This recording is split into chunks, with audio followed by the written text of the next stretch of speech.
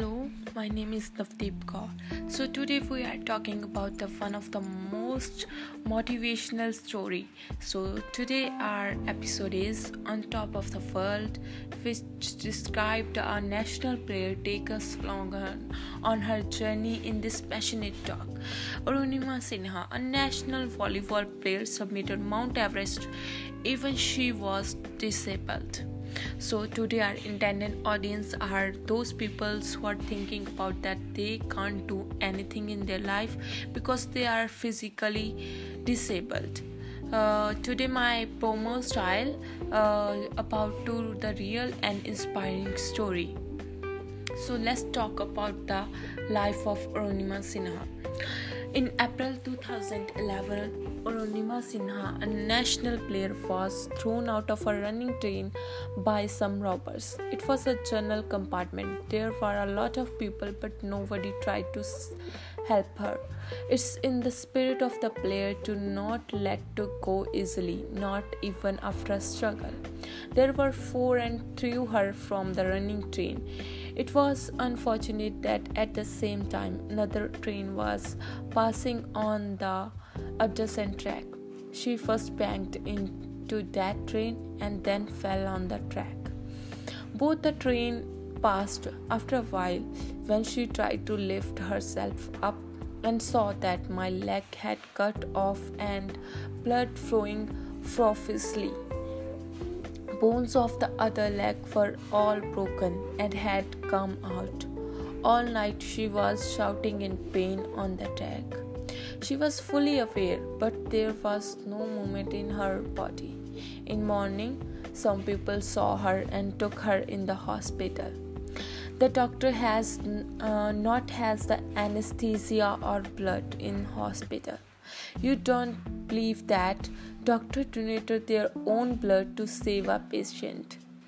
When the found out, people got to know that Arunima is a national player. She then admitted to KGMC, which is located in India. Everything was going fine. For about 4 months, she was treated in hospital.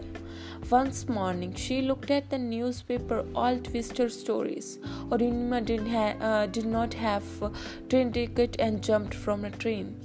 For a girl whose limb had been amputated, future is unknown if she will be on a wheelchair or a crutches. She also has 3 fractures in her spine. She did not know would ever get off from the bed. She had to say everything that was happening was at such a high level. And she, being from a middle class family, was shouting out, but she had to say nobody was listening. She made a decision once day. It will be my turn, and I will prove who I am, prove who I was. On the hospital bed, she decided not volleyball, but life's most difficult game. She then chose mountaineering. To say and to do, there is a huge difference. The biggest thing was to get training and proper guidance. She shared with people that I want to do mountaineering. Everything asked, have you gone mad? You can't never do mountaineering. Your one leg is artificial and another has an iron rod. The two things are going in her mind. First, how she will answer all the peoples, and secondly, how she will summit at Mount Everest. When she reached a base camp to road, it took other people 2 minutes. However, it used to take she 3 hours. At first, it's very difficult for her, but she not let to go. She is a brave girl. She do a hard work of 2 years and go for a Mount Everest.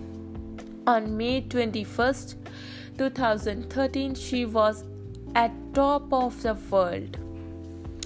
So the biggest motivator is yourself.